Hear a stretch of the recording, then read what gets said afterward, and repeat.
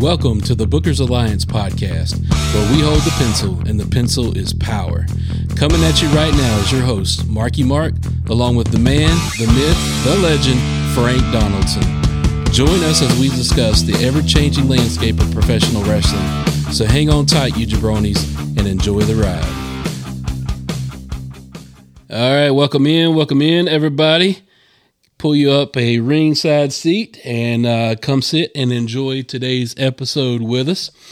We are coming at you live on the Bookers Alliance podcast, and got your host Marky Mark here along with my co-host Mr. Frank Donaldson. Frank, how you doing today, sir? Oh, I'm good. I can't complain here.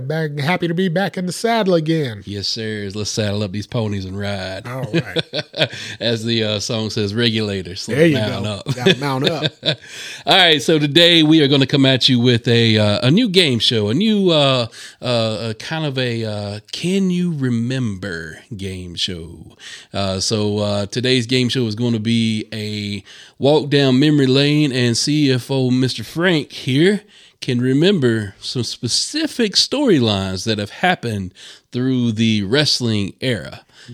Yeah, so I did a lot of bragging about how good my memory was. So I guess now I've talked the talk. Now I got to walk the walk. We're going to put this to the test here, sir. All right. Let's see what we got. So here's the deal. We are going to go over 5 storylines that kind of traverse the eras of professional wrestling here. If Mr. Frank here can get 3 out of the 5 correct, 60%. His grand prize will be a match of his choosing and go on to main event a future premium live event. All right. So that will be his grand prize if he wins. All right. If Frank loses, well, old Frank here will join the fine superstars at the catering table in the back for the premium live back there with Eric Bischoff. All right. Easy E. Easy E. They call that the Easy E position back there. The gorilla position is right before you go out for Gorilla Monsoon. Catering is the Easy E position because that's where Eric spent his second stint in WWE. All so you'd be back there with Madcap Moss. There you go. You'd be back there with those guys. There you go. What about that one guy? What was that guy? Boogs, Rick Boogs. Rick Boogs. Yeah. Rick. He's back there still. You mean the new Ultimate Warrior? Yeah, there you go. With the face of Rick Rude? Yeah. Now, if he can catch, he's got a lot of strength. If he can catch, maybe. But as of right now, he's holding up catering right now. Yeah. All right, so let's start this off with our first storyline. So, Frank, can you remember the Mega Powers? The Mega Powers. So we'll give you an easy one here. We'll ease into this a little bit. So in 1989 on the NBC special, The Main Event 2, you begin to see the cracks in the foundation of the Mega Powers. Mm-hmm. What was the catalyst that led to those cracks forming in the foundation? Let's see here. So the Main Event. So that's a specific moment in the storyline. That's going to be a little bit difficult. Let me see if I got the right one, if I'm on the right path, this would have been technically when they exploded with the whole Mega Powers versus Twin Towers tag team match. Mm-hmm. Okay, yeah. So the catalyst of what broke them up was, who is it here? Akeem, the African priest. Akeem threw Macho Man out of the ropes, and he threw him through the middle ropes, and he fell on top of Elizabeth. Yep. He fell on top of her, knocked her down. And we had never seen Elizabeth get physical at all in wrestling. So, that was stunning for 1989. But Hulk Hogan went and got on top of her. He put his leg over, and he was just looking at her. And Macho Man woke up, from his knocked outness or whatever. And he gave him the point, and he just kept looking at him. And Hogan was crying and asking for help in the back. And he was begging for a stretcher, and they wouldn't bring a stretcher. And Hulk Hogan picks up Elizabeth in his big arm, in his 24-inch python arms. As Macho Man looks behind, and Boss Man and Akeem jumped Macho Man, threw him on the ground. As Hogan walked off with Elizabeth, Macho Man cleared the ring. I remember Jesse the Body Ventura on the call. He said Macho just cleared the whole ring, and Macho won the match. Macho found a way to win the match, then took off in the back. Went in the back and started fighting with Hogan, and that's where we heard the immortal words, "I see it in your eyes, Hulkster." Yeah. Lust Elizabeth. Lust Elizabeth. And then Hulk Hogan looked at Elizabeth and said, "Liz, try and talk some sense." And Macho Man walked off the camera. All of a sudden, you see see him pop back in the camera, cracked Hogan upside the head with the belt. Yep. And from what I heard about that was a real crack, because there was apparently some tension going on between those guys anyway. If you look at the video, you'll see Hogan had a big purple spot on his bald head there. So Macho made real contact. There wasn't no selling going on there. That was hard way. But yeah, so that was the catalyst to the Mega Powers exploding. Nice, ding, ding, ding, ding. All right. We have the first correct. We're 20% down already, fellas. We might get this here. All right, so we'll move on to number. Oh, and ladies too. My We'll move on to number 2 here. Number 2, the storyline of Mr. McMahon's illegitimate child. Oh my God, horny. Oh, here we go. So let me get the question out. Oh, my bad. Mr. McMahon had some crazy storylines over the years, but maybe none as crazy as the storyline where it was told that he had fathered an illegitimate child. Who did that child turn out to be? Turned out to be Hornswoggle, but it was supposed to be Kennedy. Everybody remembered, Kennedy, Ken Kennedy, Vincent Kennedy McMahon. Kennedy with the microphone.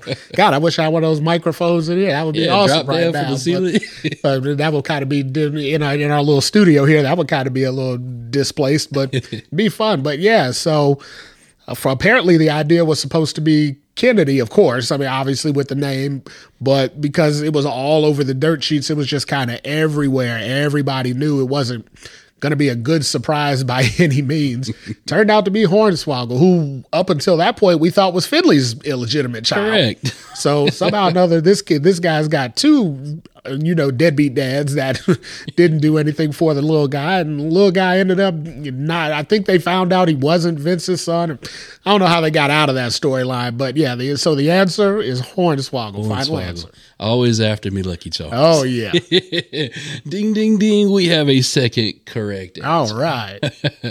All right. Moving on to number 3. One more gets me the win, right? Yeah, one more. All right. So I can sandbag on one of these. I just get lazy on you here.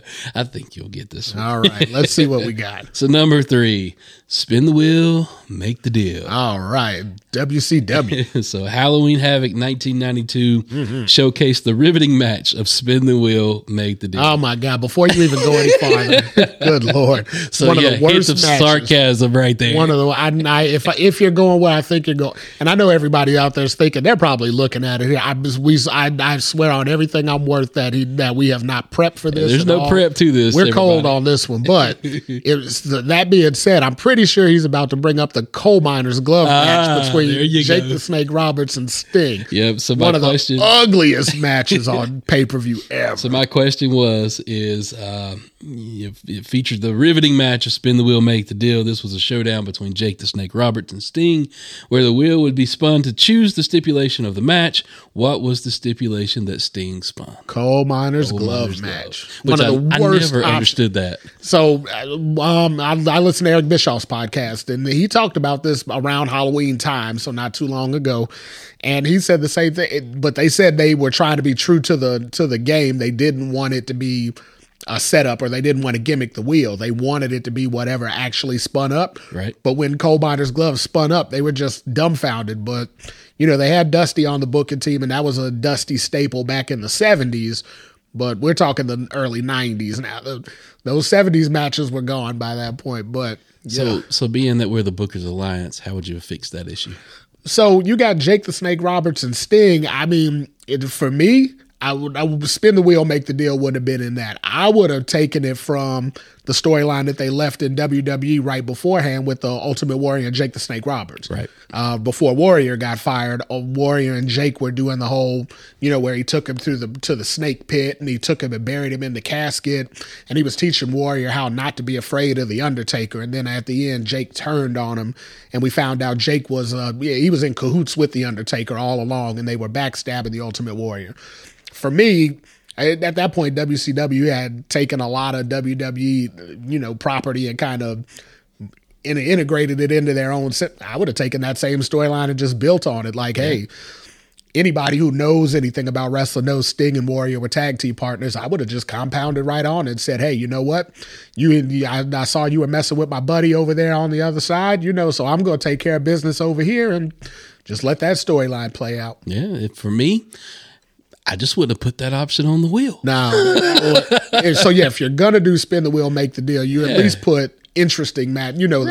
Give them like your best 6. Let's say whatever your best 6 are. But you didn't need to have. I think they had 12 options on there, and it was a crapshoot, and they crapped out, and it was crap. The worst one on the wheel. Oh my god! And of course it landed. I mean, but let's be honest, that was WCW in '92. Everything they did was a crapshoot, and typically everything that happened was a crap out. Yep.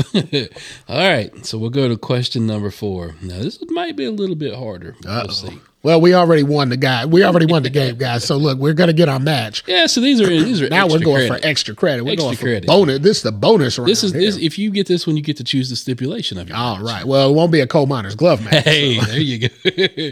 So this topic is Bob Backlund ousted as champion.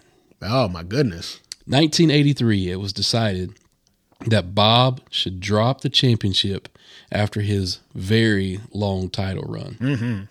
Second longest in history, if I remember right.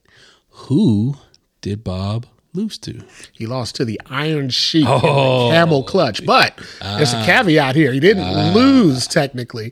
The towel was thrown in by his second. Correct. And his manager threw the towel in, and Bob had to lose the championship. So Bob never submitted. Bob never took the 3 count. But Bob had to get. Bob lost. Arnold Skolin, matter of fact. I got this. What? It took me a minute. I don't know if you guys caught that. I was stalling a little bit. I was going to throw in, dude, like you could be an extra something if you get the name of the manager. I was trying to stall out with the conversation there because I was like, I know this name because he used to second Andre the Giant. They said he always drove Andre around. Right. But I couldn't remember Skolin's name because I could see the 2 A's in it, because it's spelled a funky way. But I couldn't get that Arnold out. So I stalled a little bit to get it, but I got it here. But yeah, Arnold Skolin threw in the towel on Bob Backlund, giving the Iron Sheik the championship for his. I think he reigned about a month. It's transitional, yes. Yeah, sir. and I mean we know what happened right after that. If anybody's listening to the archives back there, you heard my story about my introduction to wrestling. I mean, so Sheik, from Backlund to Sheik, brought in that Hulkamania era. So, yeah, believe you me, you got to do the backstory. Even though I wasn't watching when that all happened, I followed a little backstory to find that one out.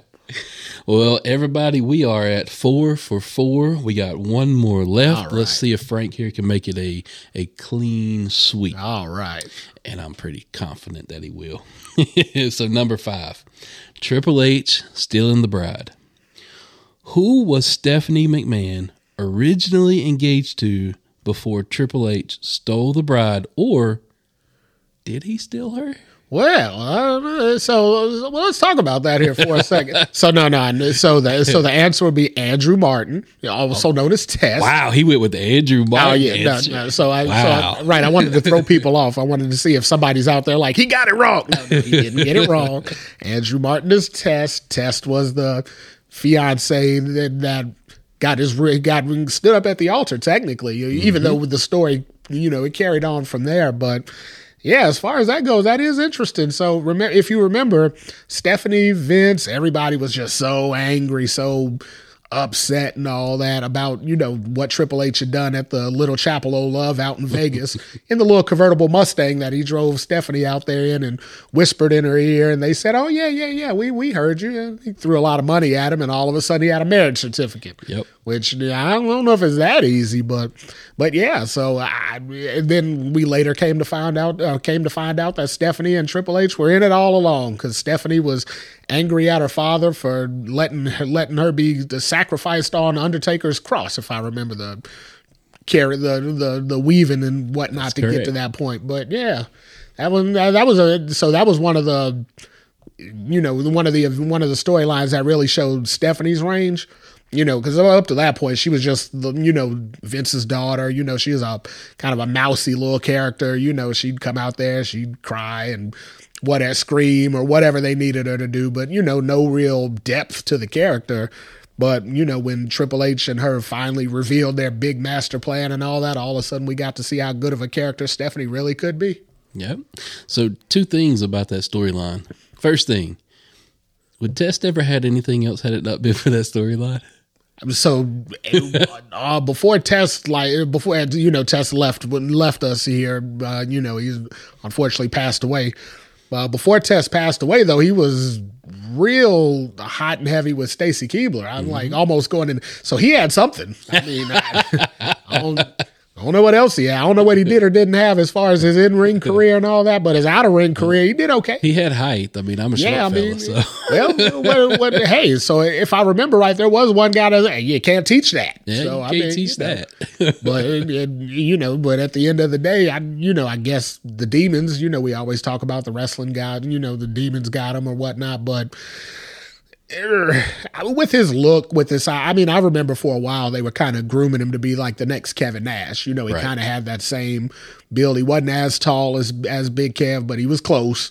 He had the long hair, he had the goatee. He had everything but he was 15 years younger than Kevin Nash. So he had that going for him. So I get it. But I listen to Pritchard's podcast for those, I listen to a lot of podcasts in case anybody was listening. But like on Pritchard's podcast, then that damn bell had to ring. Yeah. So Test had all that look, everything looked, big jacked up some gun, tall Joker, good looking, all that. That damn bell had to ring, and now you got to put it together for 10 to 15 minutes in a match, and that's kind of where it all fell apart. But rest in peace, Test. He's always got my kudos because, if he had Stacy, he did something right. Yeah. And then the second thing, do you think we would have ever gotten this storyline if Trips and Stephanie wouldn't have been really together behind the scenes at that time? So interested. So they weren't together at that time. You'll see that. So anybody who's watching the upcoming A&E biographies, there's a upcoming biography for China. So they're going to break down a lot of that story about when that happened. But apparently when that whole storyline started, Stephanie and Triple H didn't really like each other. They, they didn't have they didn't know each other. They just kind of got thrown together in the story, but they did, from what Stephanie said in past interviews, from what I've heard, she said that, during their time together, there was like flirting or whatnot going on. And that's when she kind of realized like, hey, this